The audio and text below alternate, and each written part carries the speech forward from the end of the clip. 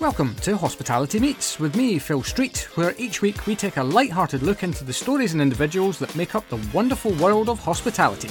Today's guest is Mark Dardenne, Chief Operating Officer of Luxury Brands in Europe at Accor.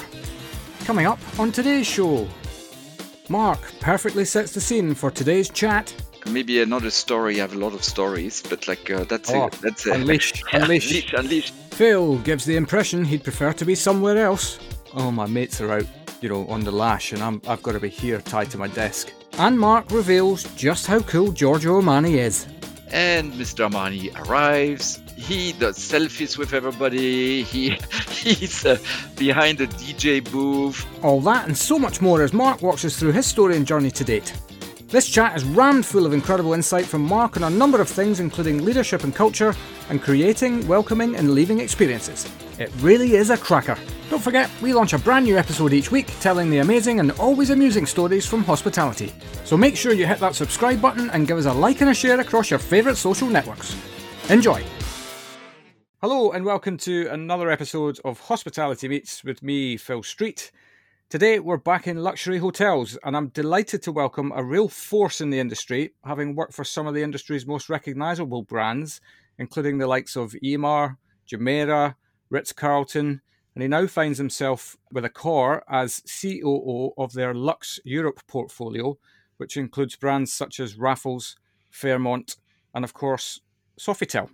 So I am super delighted to welcome to the show Mark Dardenne.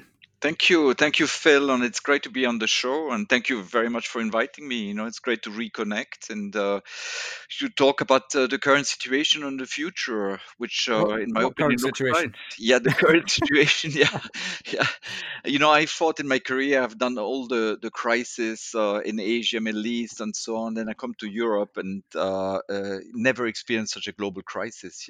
So I guess we never stop learning.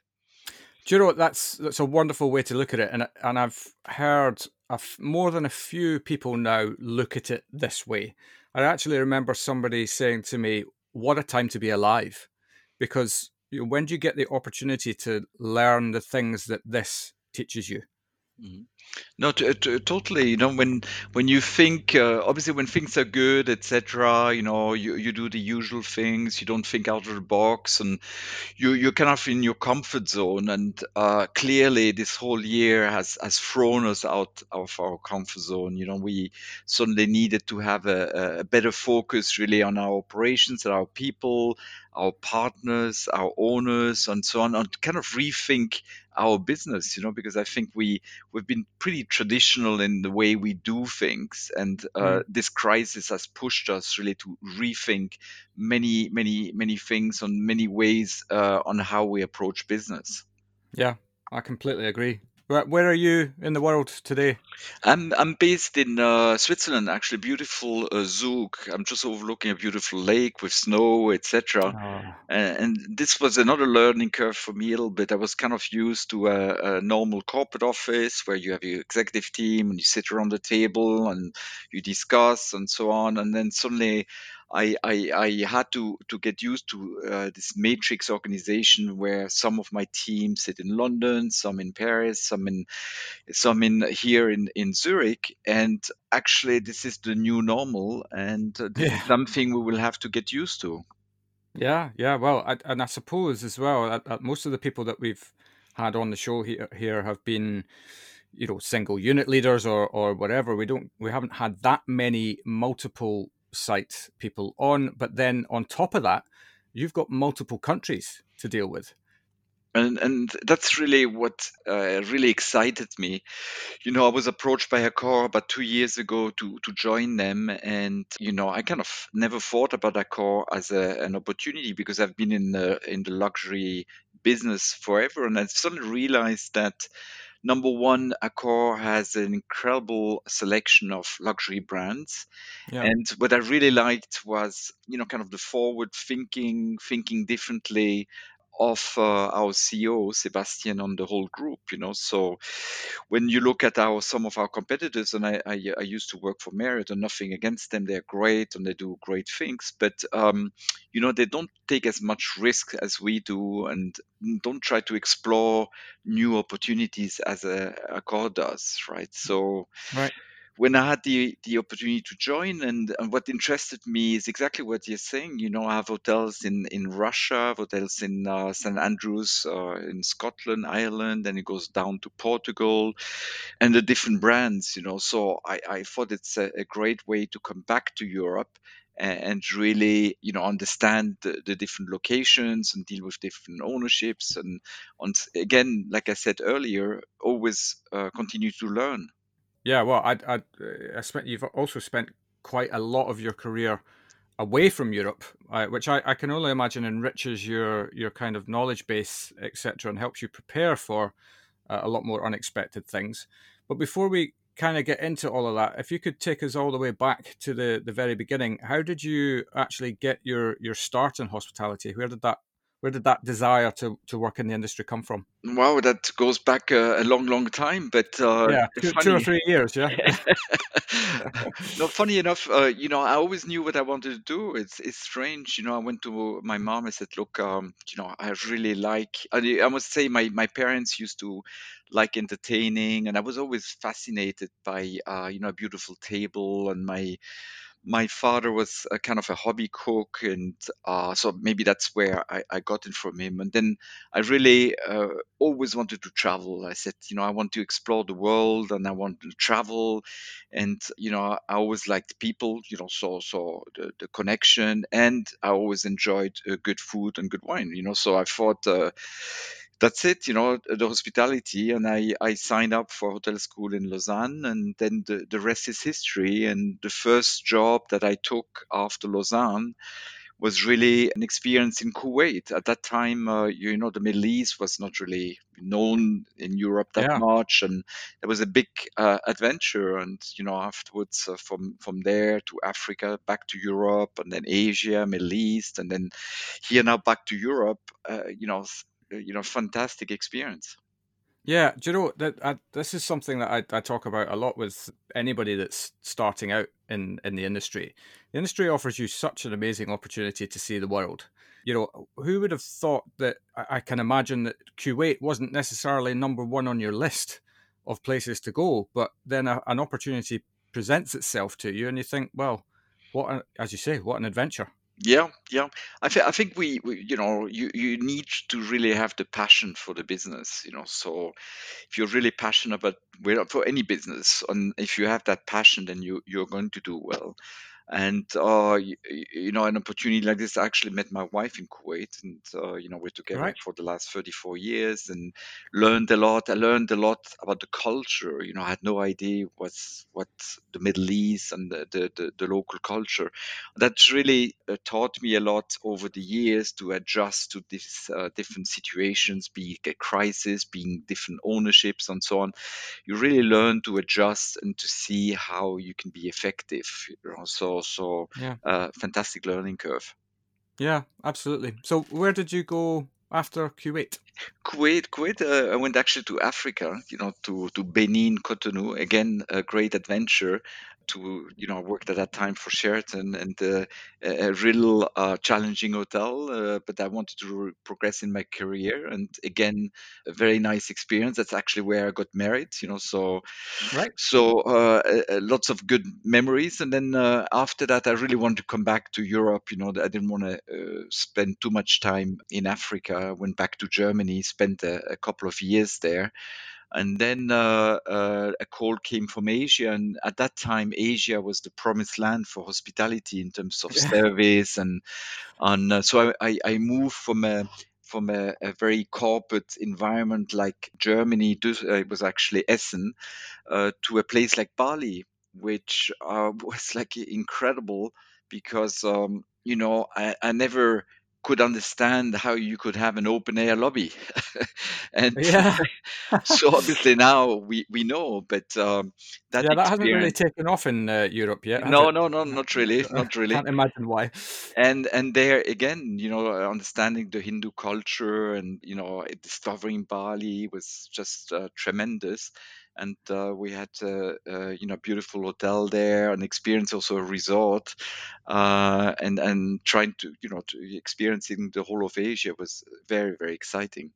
Yeah, I actually had a motorcycle accident on Bali. Oh, yeah, Yeah, yeah. I wasn't at the helm. Uh, I was a passenger, but thankfully we were only going at about 10 miles an hour at the time. So yeah, yeah. Too many sleeping dogs on the road, yeah, but beautiful, beautiful place. Yeah, yeah, I've yeah. also whitewater rafted in Bali, Beautiful. Yeah, and I can remember going underneath a waterfall, yeah. and you come out into up on a hillside almost, and you're looking down onto paddy fields, and it was just like, oh, it's Mm. just incredible place, an incredible place. Yeah, and it's also the whole culture, and the Balinese have such a strong belonging in their community, and so many stories to tell, really. And when you move, for example, obviously dealing with German workforce, going to Bali, I had to completely switch the way I was working to become obviously successful on making sure that I had a team on board. So then from there I moved to Jakarta, then Manila. I had my first GM's job in Manila, Right? and then moved to Singapore, which I really enjoyed also, because that time, great hotels. I was at the Grand Hyatt in Singapore. That was a great food and beverage operation, a very nice hotel, and it was a great experience. Yeah. Well, Singapore is just another incredible place. In fact, everywhere that you've been is an incredible place. Yeah, some people ask me, which one did you like the most? And I, Yeah. I must really say that I like them all. I always say, look, if you're not happy in a place, don't stay. I had too many colleagues that said, I don't like this, I don't like that, or, I'm not paid enough. And I say, good. I mean, then make your decision and move on, Yeah. So I always thought every location is different and you take something out of it. And again, there's always great aspects to it. After that, I moved back to Bali and joined Ritz Carlton, which was great because that was really after Singapore, the Grand Hyatt Singapore. That was my step into the luxury, and I wouldn't call ultra luxury, but luxury. Yeah. And the thing is also, I really recommend sometimes to young colleagues or professionals to also take a step and switch companies, and it's not. I have nothing against somebody who has been 20 years with Four Seasons, but you become really one-sided, Yeah. one-minded, and for me, I did work mostly with Hyatt, which I learned a lot, especially on the food and beverage side. And then Ritz-Carlton taught me a lot about quality, driving quality processes, the focus on people, getting the right talents, getting the right attitude, and Yeah. all about ladies and gentlemen, serving ladies and gentlemen. So you Right. always learn something when you are part of a company, another company. So again, when I look at CVs and I see somebody has done 20 years with Four Seasons, that's great, but question mark if they can really change, if they want to change, and also if they can push themselves out of their comfort zone. It's so easy to stay back and enjoy what you do, which is fine, but that was not never really my character. I always wanted to challenge myself, push myself, learn, and I still do that today. Yeah, well, I mean, it's the old adage of life's too short, right? I mean, if you've got the mindset to push yourself and stretch yourself out of your comfort zone, then get on with it because we're a long time dead. Yeah, it's true, and time goes so quickly, So Yeah, it the doesn't last just. thing, the last thing you want to do and look back, I should have done this, I should have done that, and so on. And when I look back, I've done many mistakes, and maybe I should have, but I never regretted anything, because even Yeah. a mistake, even you feel you have done a mistake maybe somewhere, but you learned out of it. So the key is always to look forward and keep on going. And that's what I did also in Singapore. I did an executive MBA, which I just thought I needed to again learn more, and very, very challenging. I remember sitting in the first class. I was with 20 Singaporeans who are absolutely brilliant in math. Right. And I was like last in class, right? Obviously against them. But then I blew them out of the water in marketing and PR and Yeah. whatever, and human resources and so on. So I had my revenge there eventually, so. Yeah, well, I think that also demonstrates that actually the core skill set for senior leadership actually a lot of it comes from logic and common sense. Yeah. You can bolt on the extra bits, and nobody can ever teach you how to manage every single individual under the sun, because there's so many different characters. Yeah. But it can teach you, well, you can teach yourself how to be able to handle people generally, and treat them with respect, and generally that respect is reciprocated. Not completely, and the other thing is that when I went to hotel school, Lausanne, great school, I mean, well regarded. It was a true hotel school that was very, very practical, basically, how to learn, how to cook, how to, administration and so on. Yeah. Whilst today's school, I just went recently actually to speak to some of the students, and it's a real business school. And obviously I just felt that I needed that business aspect also. And it's actually interesting to see these hotel schools like Lausanne, only about 20% remain in the industry, but it's a great education to go. You have a lot of students who go into wealth management, for example. Right. They go into, obviously banking. They go into consultancy and so on. I think it's a great preparation to life. These schools, but it's interesting to see that only 20% stay in the business, because Is it's that right? yeah, it's a very challenging, very, very hard business, because you have to move your way up. I have to admit that we're probably not the we don't pay the most. I mean, it's exciting and it's great and it's fun, and it's just incredibly hard to move up the ladder. I mean, it's not impossible, of course, but Mm. it's a tough business. It's weekends and it's the evenings and so on. And I still remember when my son spoke to me, we had this father son discussion. I said, "Look, what would you like to do?" And he said, "Oh, I want to do what you do." I said, "I'm very flattered. That's very nice. Thank you." But you actually do know what I do? I said, "No, no, not really." So I sent him for a month in a hotel, and I told the GM, "Look, no pity. You put him at night, you put him in banquets, you put him in housekeeping, you put him in stewarding, and so on." Yeah. And he did that, and he came back to me. He said, "Look, I like it, but I'm not too sure if I'm 100% passionate." I said, "That's exactly what I wanted to hear." And he did great education in the US, and he works now for a startup company that is funding startups, and in San Francisco is doing very well, and I'm really, really happy for him. But he Yeah. loves to cook, he loves to cook. So, he likes that business, but he made the choice. And I think he made the right choice. Yeah, well, I think you alluded to it earlier on in the conversation around the fact that this has got to come from the heart.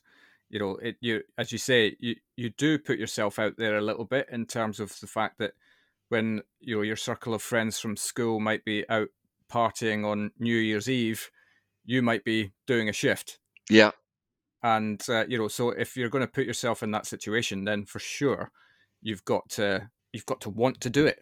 yeah, yeah. You can't turn up to a shift and go, "Oh, my mates are out, on the lash, and I've got to be here tied to my desk or whatever." Then that's the wrong business for you. Yeah, no, absolutely. You need to have that passion and the enjoyment of doing it. And I still remember, when we were organized. I mean, the 31st of December is always a great day, but Yeah, the incredible satisfaction to see, 500 people in a ballroom having a great time, and yeah, it's such an incredible satisfaction. And then if you obviously come into a senior role, you need to be able, it has to be genuine, that you genuinely want to be there, because yeah, people are going to follow you, and they're going to do, is you if you walk fast, they're going to walk fast. If you smile, they smile. If you don't smile, they don't smile.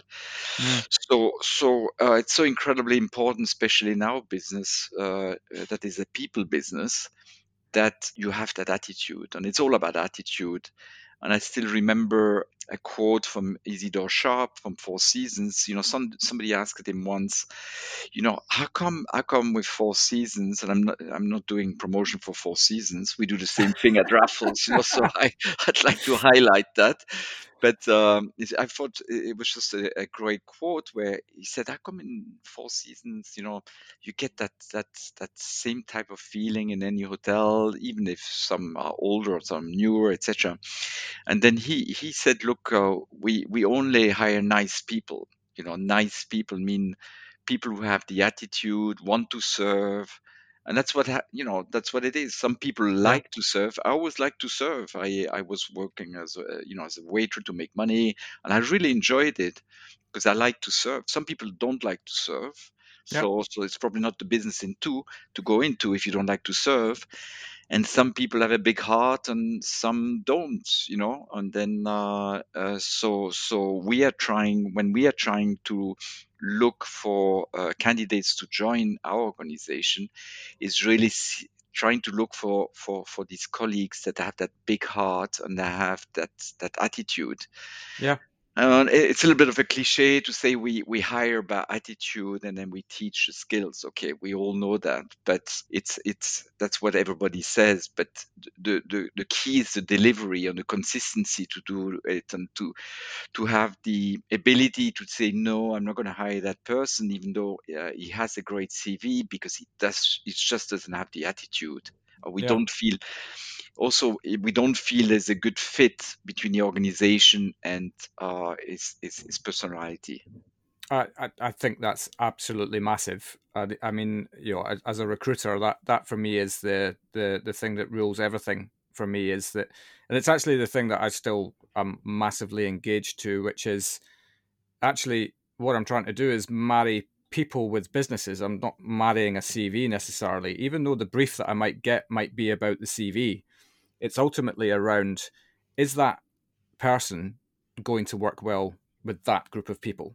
Yeah, And if you get that right, that's when you get longevity, and that's when you get sparks fly. You get stability. You get all of the things that you need to be able to drive a business forward. yeah. No, absolutely. It's that right fit, because you can really maybe another story. I have a lot of stories, but like Oh, that's a unleash, unleash, unleash. unleash. No, that's a good one, because when I joined Ritz Carlton, with Hyatt, we never used to do personality tests and so on. So we were kind of working by gut feeling. We had a good interviews, references, all that good thing. But Yeah, so I was in Bali and I wanted to hire a director of marketing, sales and marketing.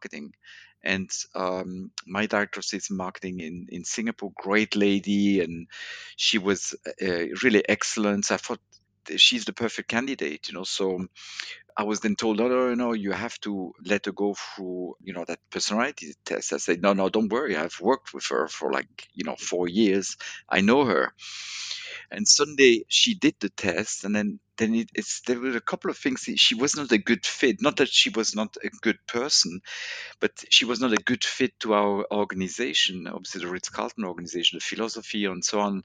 And she right. was definitely not a bad person. But suddenly I started realizing, maybe that's true. And I would have made a big mistake, not only for the hotel, but most importantly for her, because, she wouldn't have felt comfortable in the organization. And Interesting. unfortunately, she maybe would have left, So Yeah, it was a good experience that I had there. that's really interesting actually, because I think I talk to lots of different people who have very, very different views on personality profiling, Yeah. as a method as part of the recruitment process. And a lot of the times sometimes you feel like you have the right person, but they just don't get through the first round, which happens to be a personality profiling. And now I kind of understand why. I mean, these things do have a habit of being scarily accurate. And my perception sometimes has always been that that's quite a corporate method to recruit. And I've always had this kind of fight, I suppose, in my own brain about hospitality and corporate, because I've always believed that hospitality done well or correctly should never feel corporate. Hmm. But at the same time, that's kind of telling me that actually it absolutely has its place. Yeah, I think so, and I use it as a tool. Mostly as a tool also for second interviews that dig a little deeper and so on, and because I'm obviously that whole recruitment process. I mean, you're in the recruitment world, you know how crucial it is. Yeah, We're just going through the recruitment of the MD for the new Raffles in London, and it has been, a very, very long process, and I have absolutely no issue to go through the process, because you are never 100% sure that it's going to work out, but you want to really put all the best chances on your side, because yeah, like any organization, it starts at the top, and if you have the right GM with the right attitude in place, everything follows. yeah, absolutely. What I will say is, where was my call to help you? Yeah. I have a few more openings. Don't worry, No, very Phil. good, very good. We'll talk about that later. That's fine. Yes. Um, Great. Well, back to your journey, and thank you very much for that. I found that really, really interesting. A little bit of insight into the kind of the reasoning and behind the process, I suppose, as to sometimes where you just think, why is that there? Just it's just getting in the way, Mm. but actually not the case at all. No, no. Then Middle East came. So I spent a lot of time in Asia, Middle East. That was really when Dubai started. I was at the Ritz Carlton, small hotel. I wanted to find stability for my kids also. So there were two Yeah, reasons: one professional, the other one, and that's the challenge also when you start traveling. Obviously, when your kids are growing older, etc. It becomes a little bit more challenging. So you make some professional decision to obviously to fill in your family priorities. yeah, But that was the great experience at the Ritz Carlton. I still remember. I don't know if you know the hotel, the original Ritz Carlton on the beach in Jumeirah. yeah, yeah. Yeah, there was nothing behind, everything fine, beautiful hotel, Yes, very and then different time. somebody told me, "Oh, there's a Italian gentleman who wants to talk to you." I said, "Oh, that's fine, that's great. Let me talk to him." Said, "Look, Mark, are you the GM?" I said, "Yeah, I'm the GM. So we have some good news and some bad news." I said, "Okay, good. Give me the bad news first. Say, okay, we're going to build 40, that's 40 towers behind your hotel." I said, "All right, thank you for Right. telling me, and Yeah. tell me what's the good news." "Oh, we'll do it in 18 months." I say. And Bloody hell! yeah, Wow. typical Dubai story. And Yeah, yeah, I mean, 18 was maybe took 2 years, and it was like 24 hours work non-stop. The resort surrounded by this tower, this traffic, the noise, the pollution, etc. But what there's two things you can do. You can say, "Oh, blame the construction on the noise and so on," or say, "What can we do?" It's like, yeah, why don't we put incredible focus on our guests, really engage with them, make sure that they're completely engaged. yeah. And that's something, obviously there were not that many luxury hotels in Dubai, so it's not like Yeah, not today. not much has changed, has it? Really? Yeah, but what we really achieved was just unbelievable. Christmas, New Year, 10 days minimum stay, including New Year's Eve, etc. On the moment our guests would check out, they would book for the next year. They want to be there, and they had their Right. kids grow up at the resort, and then they knew the families, and we created an incredible success there, commercial, but also with the engagement with our customer whilst this whole construction was going on. So Yeah. and one of the ways I think that really helped is, with Ritz Carlton, we do engagement scores. So obviously we ask our colleagues their opinion about things. Are you paid enough? They always say no. Clearly, we know that. Is the food in the cafeteria good? They always say no, could be better, and so on. But there was one hotel in Shanghai that scored 100% on the engagement factor. Basically, the basic question to say, are you happy and satisfied with the organization, with the hotel, etc. So, are you happy, basically?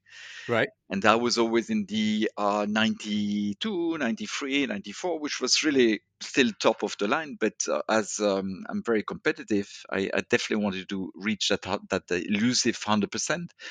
Yeah. So I called the GM and I said, look, tell me a little bit, how did you do that? Is that China? You force people, you bribe them, you what you do to get 100%? He said, look, Yeah. I'm not too sure. Honestly, I'm not too sure if this is the solution, but what I'm doing is something quite simple. Is that, and I know it's again something that is practiced very much in many many hotels. Is I have very regular sessions with our colleagues.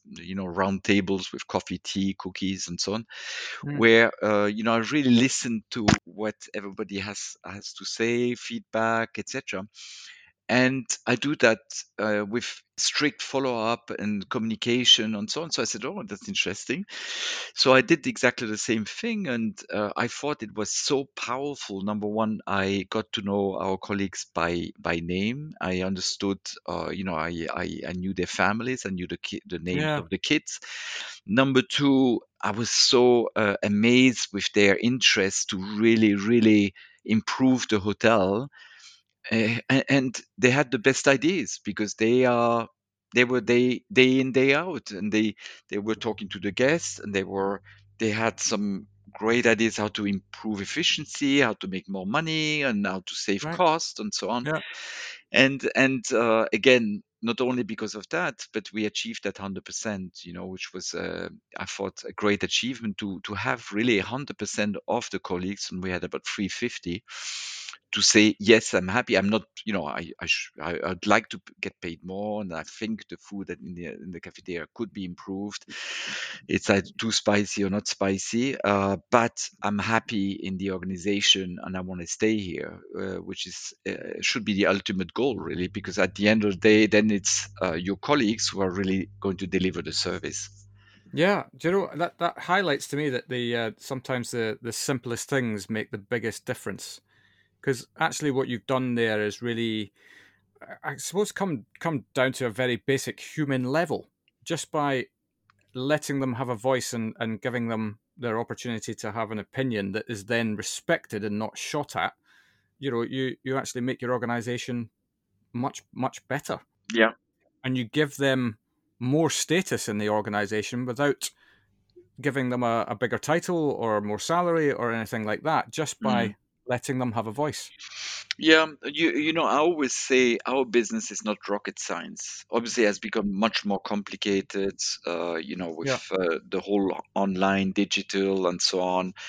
It's extremely complicated now. If you have GMs, they always maybe are strong in one area, but the pressure on the GMs to perform today is totally different from what it was 20 years ago. So I Yeah. mean, that's definitely a thing, but I always say it's not rocket science. It's really basic. And I still remember, when I was with Ritz Carlton, I did a lot of speaking engagement. I mean, we were asked to go and speak in front of organizations, to share with them our quality processes, and so on. So one day I was invited to a car dealership. I think it was Ford Middle East or something. So I had 100 car dealers in the ballroom, and I was Right. supposed to explain to them what we do. And then I was kind of thinking about it. I said, this is a little bit ridiculous because I'm going to tell them some such basic things. They're just going to laugh at me. So I said, look, you know, with Ritz Carlton, and that's what we have also with other luxury groups. We have kind of a three-step of service. One is obviously to welcome our customers. So the second, we call that a warm welcome. The other one is obviously exceeding their expectations, because clearly in a luxury hotel, if you just meet, that's not enough. You have to exceed and delight and engage with them. And the third thing is to give them a fond farewell. How basic is that? So then Yeah. I was a little, thinking. I said, I need to complicate that. So anyway, I didn't have a choice. So I told them, look, last couple of months, I looked for a car, and I went to different dealerships and I looked at the cars. So I went to, let's say, maybe Mercedes dealership and Lexus and this and that. And it was very interesting because nobody was at the door, nobody welcomed me, most of them. Nobody. I was going to make a purchase of whatever it is, $50,000, $100,000, or $80,000, Yeah. and nobody took care to actually welcome me and say, oh, we're so glad that you are here with us. Yeah. What can I do for you? The dealers were sitting behind the desk and they were just waiting for me. And then I approached them, and fine, they were good. The only dealership that really was different was Lexus at that time, many years ago. Mm. And you know what car I bought? Alexis. I bought a Lexus. Yeah. and they, and it was such a, and they I mean, they couldn't believe it, and they were like so excited about this. And then obviously the meeting and the engaging with the customers and so on, and Yeah. on making sure that truly understand what the customer wants. If you have family, what kind of car, etc. And the last bit is really the fond farewell. If somebody has spent 40, 50, 60, 80,000, or in a hotel maybe 10,000 euros or $10,000, to let them go, it's a crucial moment where you say goodbye and please come back. So very Yeah. big. What I want to say, it's not rocket science, but how can you really introduce it consistently and really make sure that you focus on those points? Yeah, these are, as you say, it's not rocket science. These are fundamentally very basic principles, but you've got to have somebody who believes in that, who then wants to pass that on to the guest and the overall experience that somebody has, right? And actually, your experience with Lexus highlights how much of an effect that can have on someone. Mm. Now, Lexus is a great car. Let's not beat around the bush. It's still a great car, but does it stand up to other cars that are in maybe the class above? Possibly not. But the experience that you gain from there, I just find that really, really fascinating. Yeah, no, totally. So And that fond farewell as well is a massive thing for me. The amount of times that I've stayed in hotels where they just don't get that right. It's that old adage of the last meal that somebody has in your hotel is generally breakfast. yeah. Unless they've got a late night flight or something like that, and they stay and use the facilities for the day, and maybe they have lunch. Hmm. But it amazes me how many uh, companies drop the ball on Yeah, breakfast. yeah. And the famous question after you stay in a hotel and you spend a couple of $1,000, sir, did you have anything from the minibar? Yeah, yeah, And then I say, no, I don't think. Are you sure? Are you sure you didn't have peanuts? mm, You know what I mean? It's a terrible question. You shouldn't ask that question. I mean, yeah, especially luxury. I mean, if they had another pack of peanuts, so be it. So that's yeah, but to ask that question is a crazy question. You shouldn't be. You shouldn't ask that question. It should be all about is there anything we can do? Can we give you a bottle of water? Your transportation has been arranged. yeah, Oh, it's cold outside. We prepared you a little cup of tea, or whatever it is. Or yeah, here is fresh apple from our apple fields. Whatever it is, it shouldn't be asking about the peanuts that they have yeah. stolen. can we squeeze some more money out of you, sir, before you Yes, leave? yes, yes, yes. Yeah, it's not So exactly the greatest experience, and but you know, it really applies, and that's why we did this speaking engagement to various businesses. You know, like let's say a bank. You know, a bank. mm, You push the button, you get a number, and of course, maybe there's some priority banking and so on if you spend more money with them. But it's not a great experience. Even the check-in of an airline. You know, it's not a fantastic experience no, really. it's certainly not. Yeah, Yeah, yeah, yeah, yeah. And that's the start, and so on, so you can apply a lot of things from the hospitality business into other businesses, and obviously we can learn a lot from other businesses too. yeah, yeah. I tell you, the one part of the world for me that absolutely needs some guest experience training is immigration in the US. Yeah, absolutely, You just absolutely. automatically are made to feel like a criminal as Yeah. soon as you walk into the Yes, country. yes, But yes. And you know what? I worked before Accor. I did a project in Saudi Arabia, and I experienced Saudi Arabia many years ago. And recently, I mean, 2 years ago, I was flying quite often to Riyadh, and I was amazed what they had done there, because they had really trained. Although they were all locals, ladies and gentlemen, you know, yeah, and they don't have a great. I mean, generally, I mean, I don't like to generalize, but they don't generally don't have a great service. You just They don't have a history of service. That's how. But they're lovely people, mm, and I thought that change was incredible, but the only thing they forgot is that they didn't do the fond farewell, because I think they only trained one part of the team, but they didn't train the other ones, so right, the arrival was actually very friendly and very good, but the departure was not that great, so anyway, right. but that was It's one of funny the though, isn't it? I comments. mean, it's your first impression of any country that you go Yeah, into, yes, yes, and it very. I have to say, I remember driving through Switzerland, and getting stopped at border control, yeah, and I thought they were amazing. They were. It was like, oh, you don't have that, right? That's fine, sir. If you just go down there, that's fine. We'll look after you there. That's what you need to get that. And I was like, yes, here we are. I feel like I want to come into this country. And actually, you can also remain secure. And actually, you could argue that if you're relaxing people, you're actually getting them to let down their guard. So you'll yeah, learn more about them anyway. yeah, yeah. Just like this podcast. Anyway, No, yeah, absolutely. So then moving on from Ritz-Carlton, one day I had a phone call, and the phone call came from Imar, yeah. and actually from the chairman's office. Chairman Alabar is the chairman of Imar, etc.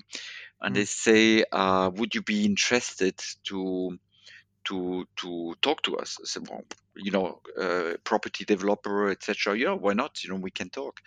Then they said, look, we're building all these assets. We have like a polo club and fitness business, and we have hotels. We're building them. We don't know what to do. Would you like to join us and start up the organization? And that Wow. that was a decision between, okay, I'll stay with Ritz Carlton, happy ever after, great company, move to my 20 years with Ritz Carlton and retire happily in Colorado or somewhere, Yeah. uh, or take on a new challenge. And I said, wow, this is so exciting to actually start something from scratch and be able to implement all the things that I wanted to do, or what I learned in the past. So I went, and they basically said, met with the chairman on his group, and they said, look, would you like to join us? You tell us what to do. We want to hear. So, on a back of an envelope, I told them what we needed to do, basically, set up a structure and so on. And he basically said, okay, when can you start? I said, you know, Yeah. uh, let me discuss that. But he basically said, let's just go and, come and join us. Okay, so I joined them. And then it was really exciting, because we started with 400 colleagues, and we ended up with 4,000. Wow, brilliant. in a couple of years. And I thought a great brand, local brand, the address hotels, Yeah. and Yeah, well, they're they're going from strength to strength yeah, at the they're moment doing as very well. well. Yeah, doing Yeah, very well. So that's great. So and I still remember proposing to the chairman to say, look, I think we have this great opportunity to create our own brand because we had 4 or 5 hotels in our portfolio versus giving them to Accor or Four Seasons or Marriott, etc. And his response said, "Yes, go do it, but do it really. fast. But do it Right. fast." So I'll, Yeah, we need to put up 40 hotels in 18 months. yes, Go. exactly. Go Yeah. do it Yeah. quickly and do it fast. So yalla yalla, go. Yeah. Anyway, we did that. Opened the hotels, and then also. What was very, very exciting was obviously the collaboration with Giorgio Armani, and that Yeah. was the one thing was creating a brand, the address brand. The other one was really obviously Armani is a brand, but how to translate the Armani DNA in a hotel, in an hospitality brand. Yeah. And not only the brand, but it's also obviously the brand experience. Because what does it mean to have an Armani check-in? What does it mean to have a room experience? What is it? So Yeah. that That was must be really interesting that to was do. super super interesting, and Yeah. working very very closely with incredible icon that I have an incredible respect of. Yeah. Well, Well, at well, least you know the uniform is going to be good. yeah, I have a story for that also, Oh, go on. because Yeah. yeah. So we had obviously Armani uniforms, and we hired a lot of young people, good looking, etc., great attitude, never worked in the hotel business, and so on. The only problem when we got the shoes, so we had for the hostesses, we had stilettos, which were great, beautiful for about the first half an hour, and they had Yeah. they had an 8-hour shift, so after that they were pretty much crying. So we had a couple of these experiences that were interesting, and just maybe one two little stories which I think I always repeat the stories because they're quite special. One is then we had the grand opening of Dubai, flew in all the models and had a fashion show, and Mr. Armani came and so on. And then we told our colleagues, they said, look, please don't approach Mr. Armani, don't do any selfies, don't bother him because I mean he's obviously very busy and so on. And Mr. Armani arrives. He does selfies with everybody. He's he's behind the DJ booth on playing music Oh, and brilliant. taking pictures and talking to everybody. And then I told Mr. Ramani, I really enjoyed what you did because we briefed our team that we didn't want them to bother you. I said, look, Mark, it's very simple. My name is the brand, and I represent the brand. So if I'm not approachable, then my brand is not approachable. And that was a Yeah. great lesson. That was a great lesson. So true, though, isn't it? I Yeah. mean, again, a very simple idea, but what a massive impact. It was huge. Then the last bit that maybe for that story is when we did the opening. We had about 500 colleagues, and after the grand opening, which went very nice, everything fine, everybody happy, I had an email from Milan that said, "Look, we want the name of all the participants, all the colleagues." I said, "Okay, I send them the 500 with their position, basically." And then we had a shipment arrive with a personal gift for each one, Right? with a personal note which was done by his office, obviously. But I think I can't remember if he actually signed those. Maybe Right? somebody else signed it, personally addressed by name to all our colleagues, and then a nice little gift, be it a belt or a tie or a scarf, etc. Wonderful. I mean, he didn't have to do that, but he wanted to do it. Yeah. And I think that's on the I can tell you, all these colleagues have that scarf, have that note. They still have it, and I'm Yeah. sure, whatever the belt or whatever they received. But that has a lasting impression as well, doesn't it, on the people in terms of, the initial thought is, well, this is somewhere where I'm respected and this is where I want to work. Yeah. And again, a simple thing. It might, I mean, I suppose the outlay of all of those things might have been quite expensive with that brand, but nevertheless, the impact that has is probably lives long in the memory. Yeah. No, absolutely. And so that was a great experience. And then I worked with the Cree family in Singapore on again developing a brand. And the concept was very actually interesting because we said, we wanted to really break away from all the traditional structures in that we had in terms of organization. So we really tried to break out the silos, the bellboy and the concierge and the front desk and so Mm, on, and try to open up the spaces that it was a small boutique hotel. So we said, okay, it doesn't. You are multi-skilled and you're going to do everything in that area basically. yeah, And one of the interview processes we had was to really find a passion in everybody, a hobby. So one of the questions for the candidates was really, what is your passion? So there's two questions. Number one, if somebody has a passion, that means he can develop a passion for the customer. If you have an interview and he says, oh, I don't have a passion, I don't have a hobby, I watch TV and that's it, I can't be yeah, passionate. So okay, that was really wrong answer, right? But then we were looking for people who had a very specific passion. For example, I always brought the calligraphy. That was always my example.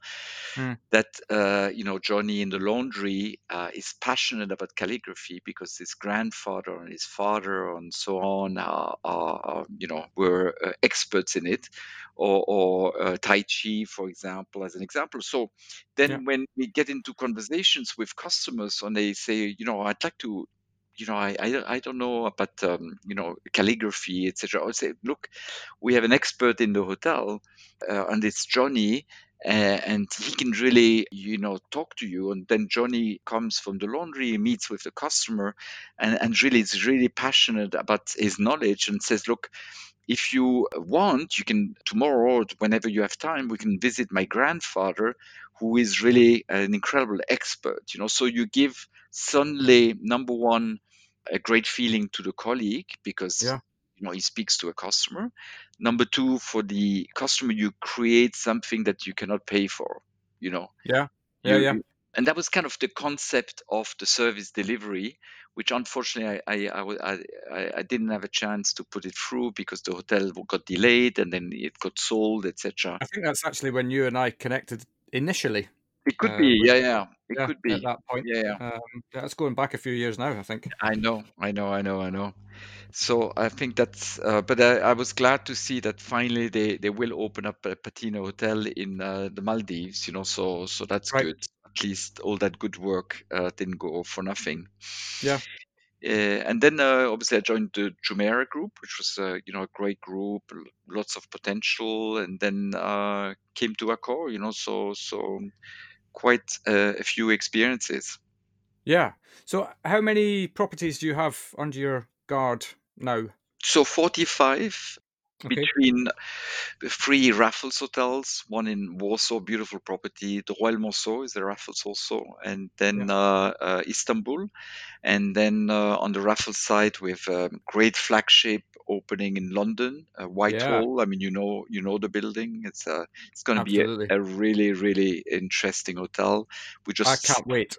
yeah, I'm a little bit of a hotel geek when it comes to these sorts of things. So there's some really exciting properties coming to the market in London. yeah, Once we're allowed to reopen again. exactly. Exactly. So look forward to that opening. We just signed Moscow also. Right. Fairmont also, obviously existing hotels like the Savoy, but we're opening Fairmont in Windsor, which Yeah. should do very well. We're also opening one in Ireland, just outside of Dublin, with two championship golf courses. So, so, Beautiful. so, so quite exciting. We just signed Moscow, so we're in pre-opening for Moscow, Fairmont, and we took over two hotels. One, the former Kempinski Hotel in Geneva, is being completely renovated, and the former Intercon in Prague is also being renovated to Fairmont. So Right. lots of happening there. On the Sofitel side, also, the St James is one of our flagships in Yep. London. Has Yep. done really really well during the good times. We have also on the So is our lifestyle brand. So we have two openings there, one in Paris and one in Soto Grande in Spain. So it's a mixture of existing hotels, about 45, and about 15 hotels under development. Right. Right. Yeah. Well, certainly enough for you to get your teeth into, I'm sure. No, absolutely. I mean, also what is quite exciting with Accor is obviously the brands that we have, 40 brands, Yeah. large selection of great brands. The other one is also our focus on luxury, and I think Sébastien Bazin is very, very clear. We want to focus on luxury. We historically, Accor is not known to have been a leader in luxury, but our luxury participation will really move much higher now Mm. with all those great brands. And one ultra luxury boutique brand that we have and will expand is the Orient Express brand, Right. Yeah. Yeah. which is a fantastic name, fantastic brand, and but we're very very extremely selective in the way we're going to proceed. So we're currently discussing projects at the moment in Rome and in Istanbul, but we have a lot of interest in the brand, but we are extremely selective because really Orient Express, a little bit like Raffles, is really working in the ultra luxury space. Yeah. Yeah. It's always, I mean, before the brand kind of expanded into hotels as well, I think it would have been on a lot of people's bucket list to go and have afternoon tea on the Orient Express. Yeah. I mean, for me, it's kind of the romance of traveling. It's Yeah. kind of romance, and I think it's perfect. The timing is perfect because, especially in the ultra luxury segment, high net worth individuals are truly looking for very exclusive, very unique experiences that you can't just duplicate. Yeah.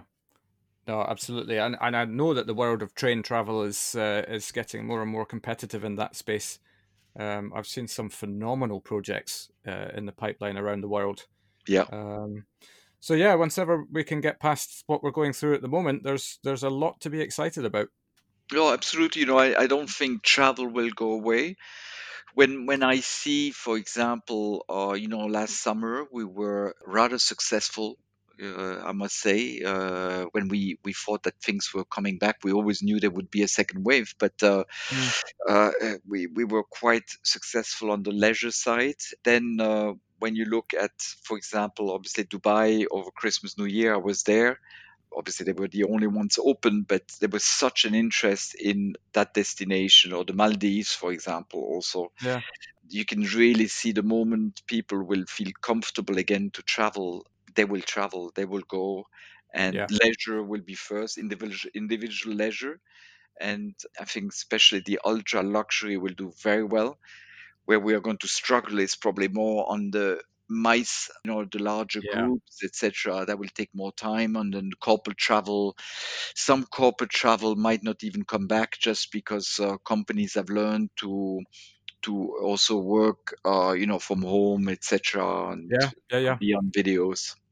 Well, I've had conversations on this very format with regional HR people who are looking at the way that they used to get around their business and looking at being more efficient on that in the future. I think it's inevitable that that will take a lot longer to bounce back. Yeah, It's generally, I suppose, history tells us that in situations of decline on the back of it is the ultra luxury segment and the budget segment that bounce back very quickly. It's just all the middle bits just take their own time. yeah, yeah. But even corporate travel will come back. I Yeah, just returned from Paris. I was in Paris this week, and I met with my team there that are based there, and suddenly we looked at each other and said, when is the last time we actually physically saw each other? And it was March, so yeah, nearly a indeed. year. And I I said, know. we can't have that. We must meet again. I met with most of our owners in Paris, and even though it was a coffee, and we didn't really, we did share, a lunch in an office, sometimes with a few, but it was just a total different thing than having a Zoom call. Yeah. And it still will be there. We will obviously have reduced travel, but it still will be there. Yeah, I think it's highlighted that I think Zoom has its practical place and other formats, but actually there's no substitution for human contact. We're Yeah, I actually, agree. I think we all crave it in some form, and yeah, it might take a little bit of time, but I believe I'm like you. I think when they start releasing lockdowns and start allowing travel a lot more, I think there'll be a lot of people who will feel like they've been let off the leash. Yeah, absolutely. Great. Well, look, I'm conscious of time, and I appreciate you spending so much time with me today, having a chat. There's some absolute golden nuggets in here. What would you say to somebody who was contemplating a career in hospitality? I think it's still a very exciting business, but like it's back to what I said earlier. You need to be really have that passion for it. And if you have that passion, then you're going to do very well. And then you got to have the attitude. You got to love what you do, so if serving is something that you like to do in any form, if meeting people and dealing with people is something that you feel comfortable with and you like to do, if contact with people is what you're looking for, it's a great business and will continue to be a fantastic business. So for me, I would definitely still recommend it as a great career. Yeah, no doubt. And I think it can take you in so many different directions, can't it? It's not just about front of house. There's so many different roles: engineering, marketing. You kind of name it, really. Even on remote resorts, you've got medical teams. So you can literally do anything in this industry. Yep, absolutely. Splendid. Well, thank you very much, Mark. It's been an absolute pleasure to chat with you today, and I wish you all the very best in the year ahead across all of your territories. And I'll be keeping a close eye on your progress for sure. Great. Thank you, Phil. Real pleasure, and thank you for inviting me. You're very, very welcome. Take care. Bye bye. Cheers now. Bye bye. And there we have it. A huge thank you to Mark for giving us his time and talking us through his journey so far, as well as giving us so many stories and excellent chat. Thanks so much, Mark. Don't forget, we'll be back at 8 PM next Wednesday with more stories from hospitality. But until then, thanks for listening, and we'll see you next week.